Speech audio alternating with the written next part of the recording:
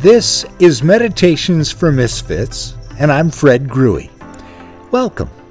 In this podcast, we're going to take a look at two ancient stories, the temptation of Adam and Eve in the Garden of Eden and the temptation of Jesus in the wilderness. Welcome to Temptation Island. The two texts that Bob read to us this morning, the first from Genesis, the second from Matthew, are all about temptation. And you don't have to have been alive for more than 3 or 4 days to know what temptation is. I mean, it's something that we are all more than familiar with.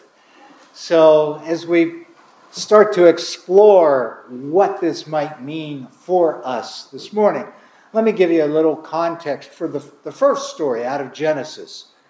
This story that Bob read about Adam and Eve and the fruit from the tree of the knowledge of good and evil, it was not an apple. It was a fruit from the tree of the knowledge of good and evil. That story has been around 4,000 years. And it was a story that our faith ancestors crafted together to give to us as they wrestled with the complex issue of the birth of a self-awareness, self-consciousness. At some point, human beings, which were animals, if Darwin is to be believed in evolution, were animals, and we're not self-reflective. But at some moment, somehow, some way, somebody became self-reflective. Whoa! I'm alive. I'm here. What's this about? And the wonderful psychoanalyst Carl Jung, who I love, says this is the beginning of all of humans' problems. We started to look inside and say, what's in there? How did it get there? Where did it come from? What am I doing here? What should I be doing? And so our ancestors looked around and they saw lions. And a lion would go and eat a gazelle because it was hungry. And they noticed the lions didn't sit down and go, oh, why did I do that? Oh, that gazelle probably had a mother and a father, and now the child's never going to come home, and the mom's going to be worried. Why did I do that? No, the lion was just hungry and went and ate. But we're different. There's something in us. It says, why'd you do that? Why'd you say that? What were you thinking?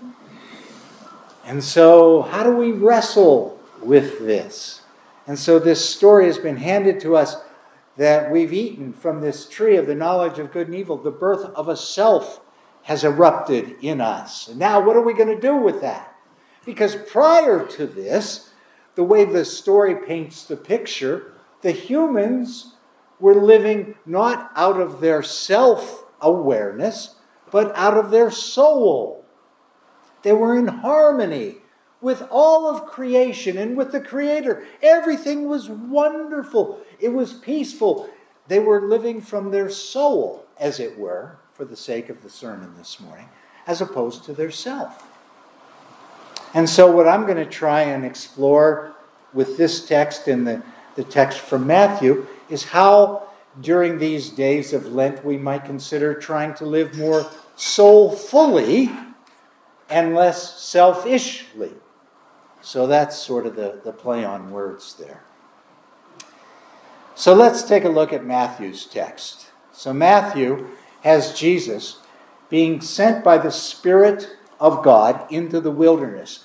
Now, prior to this, Jesus has just been baptized, and the Spirit or the breath of God has come down and said to Jesus, you are my beloved child in whom my favor rests.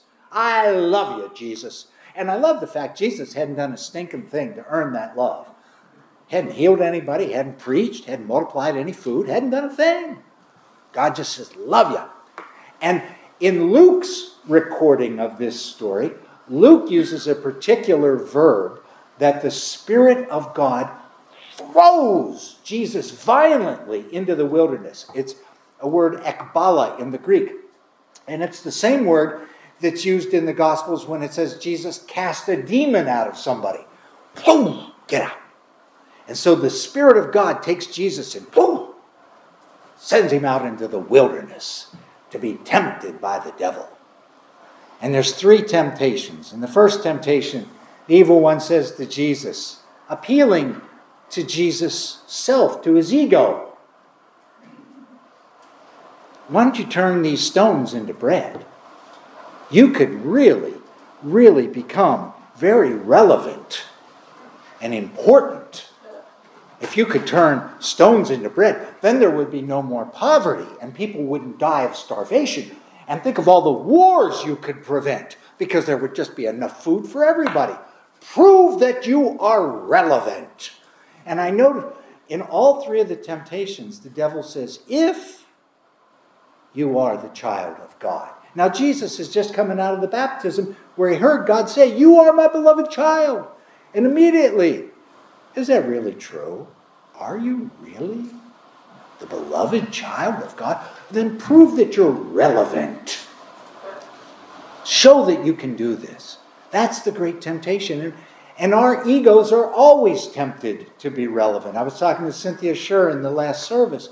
She's a business coach, and she was saying one of the biggest problems in offices is when people feel irrelevant. They work really hard to become relevant, and they do it normally in ways that make themselves more irrelevant because they act not out of kindness or love. But we got to be relevant, got to be important. And the antidote to this, I would suggest, is certainly exhibited by the lifestyle of Jesus, is not to work to be relevant, but to work to be vulnerable. I'm going to suggest Jesus lived soulfully, not out of his ego. And as a model for us, that Jesus made himself vulnerable. It says in the 2nd chapter of the letter, Paul's letter to the Philippians, that Jesus emptied himself, humbled himself. And that there is great power in making ourselves vulnerable to fight the temptation of our egos to prove how relevant and important you are.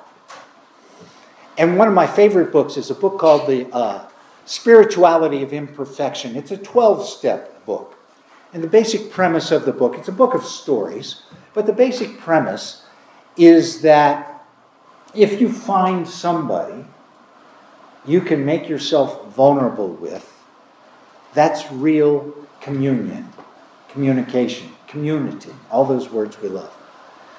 So the thinking is, look, if you and I sit down and have lunch, and you tell me all the wonderful things you've accomplished, how you have been relevant in life, the degrees after your name, the things you've started, the important projects you've worked on.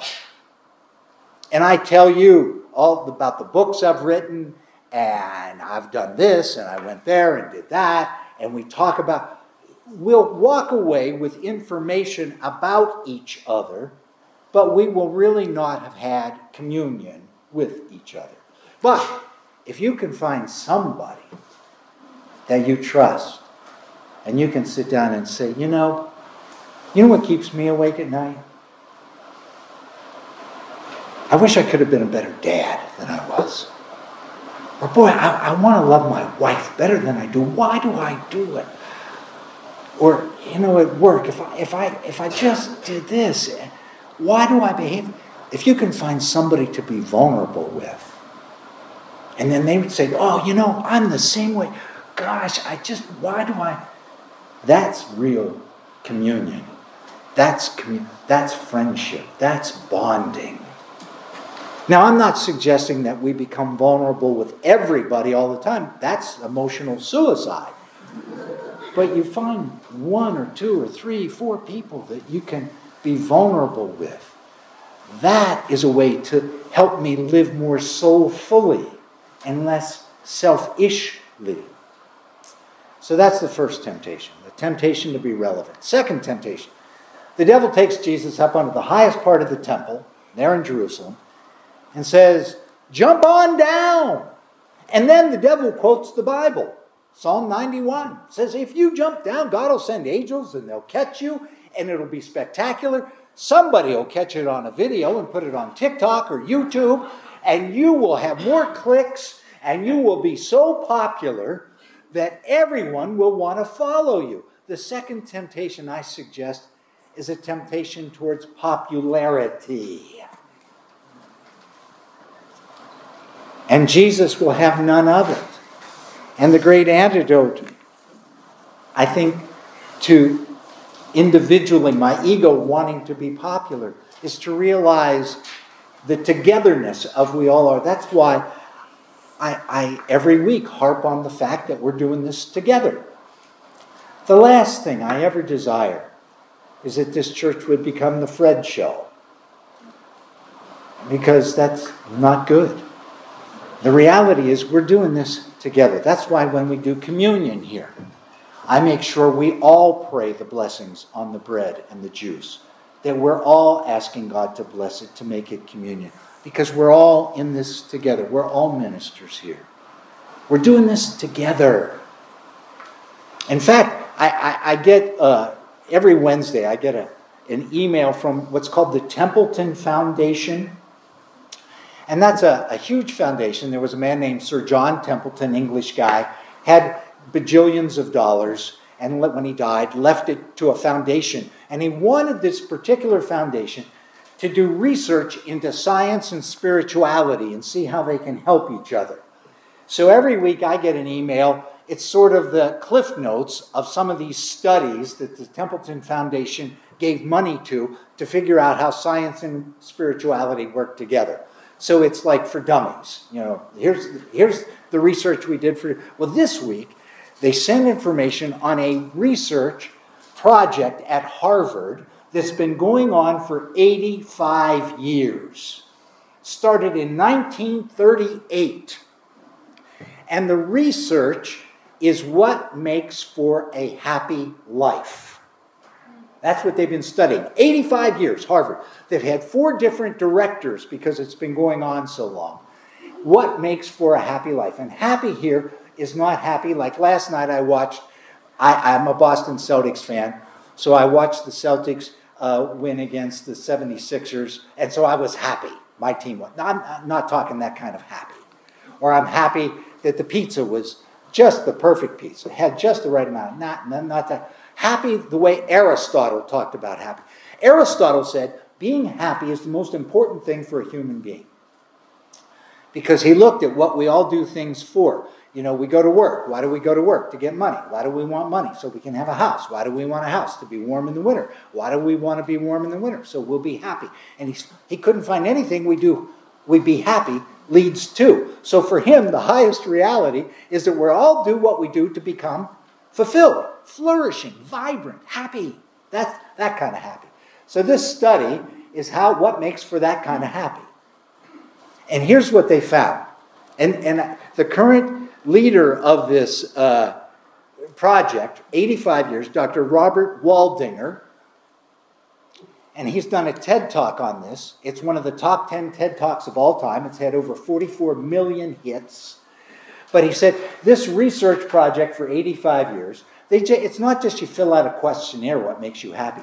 They've done brain scans on these people. They've drawn blood. They do interviews with the people and with the people's family members. So this is a thorough project. Thousands of people over 85 years. It's the largest longitudinal study of this kind ever. And the big takeaway, this is so fascinating. The big takeaway, you know the number one thing that makes people happy? Good relationships. Whether it's casual relationships like somebody you work with that you don't know a lot about their family or even if they have kids, but if you mess up at work, they got your back. And you chit-chat about sports, even that, all the way up to a loving relationship with a partner and with your family and church members. That's the number one thing that makes us happy, is good relationships. And that's why relationships, we talk about it a lot here, and I know I do, But it's not the icing on the cake. It's the cake, it's the menu, it's the deal, it's the meal. It's everything. Because if we have good relationships, the research says not only will you be happy, you'll have less health problems and you will live longer. Good relationships. So that's why we do this together. And I love the fact that they've spent gajillions of dollars in this study, 85 years out of Harvard, to just verify what Jesus said so many years ago. Love God, love each other. It's really, there's nothing more important than that. So Harvard now agrees with Jesus. That's really all it's about. Now, Henry Nouwen has a wonderful book called In the Name of Jesus, where he talks about these temptations that Matthew has recorded for us. And one of the things Nouwen says, when the devil took Jesus up to the top of the temple and said, jump down, Nouwen has this wonderful insight. He says, and he said this as an author of 40 or 50 books, and Nouwen taught at Harvard, Notre Dame, and Yale, so he knew what he was talking about. He says, high holy places can be very slippery. Because when you think you've got it together, when my ego says, I got the bat line to God. I know what God wants, who God likes, and how to become somebody God likes. I'm the man. Very slippery. Very slippery. When the last temptation, Jesus says, the devil says, let's cut to the chase. You bow down and worship me. I'll give you all the kingdoms of the world. I'll give you all the money. Give you everything. Jesus declines. Jesus exhibited in his life anti-power. Jesus knew power is not a way to live soulfully. Power is what our ego and our self wants. But that's not a way to live soulfully. Jesus resisted power by being a servant. In Matthew 23, Jesus said, I didn't come to be served. I came to serve and to give my life for everybody. Henry Nouwen again says, the great temptation to power is because it's so much easier to control people than to love people. And so we want power to be important, to be relevant. That's what our self wants. And our self, I'm not suggesting our self is bad or evil. It just is. It's part of us. But that the goal here is to live soulfully and not selfishly. So I'm going to suggest as we begin this 40 days of Lent to consider how we might live more soulfully as people on this planet. And so here's some wisdom from Pope Francis, the Catholic Pope, as we begin Lent. Pope Francis suggests that if we're going to fast, which is a common custom during Lent, that we fast from hurting words, and that we look for ways to say kind words. That we fast from being afraid that there's not enough. And we look for ways to experience gratitude and to live gratefully. That we fast from being angry, and we fill ourselves and look for ways to nurture patience in our lives. That we fast from pessimism and cynicism, and we look to nurture hope for us and for those who have the sometimes difficult task of living with us. That we fast from complaining and contemplate how we might live more simply. That we fast from all the pressures that drive ourself and our ego crazy and become more prayerful. That we fast from bitterness and look for ways to fill our hearts with joy. That we fast from selfishness and look to be more compassionate. That we fast from grudges and we look for ways to reconcile with others. And finally, Pope Francis suggests that we fast from words and become silent so that we might listen. So these are some suggestions on how this season we might actually engage with living a more soulful life and a less selfish life.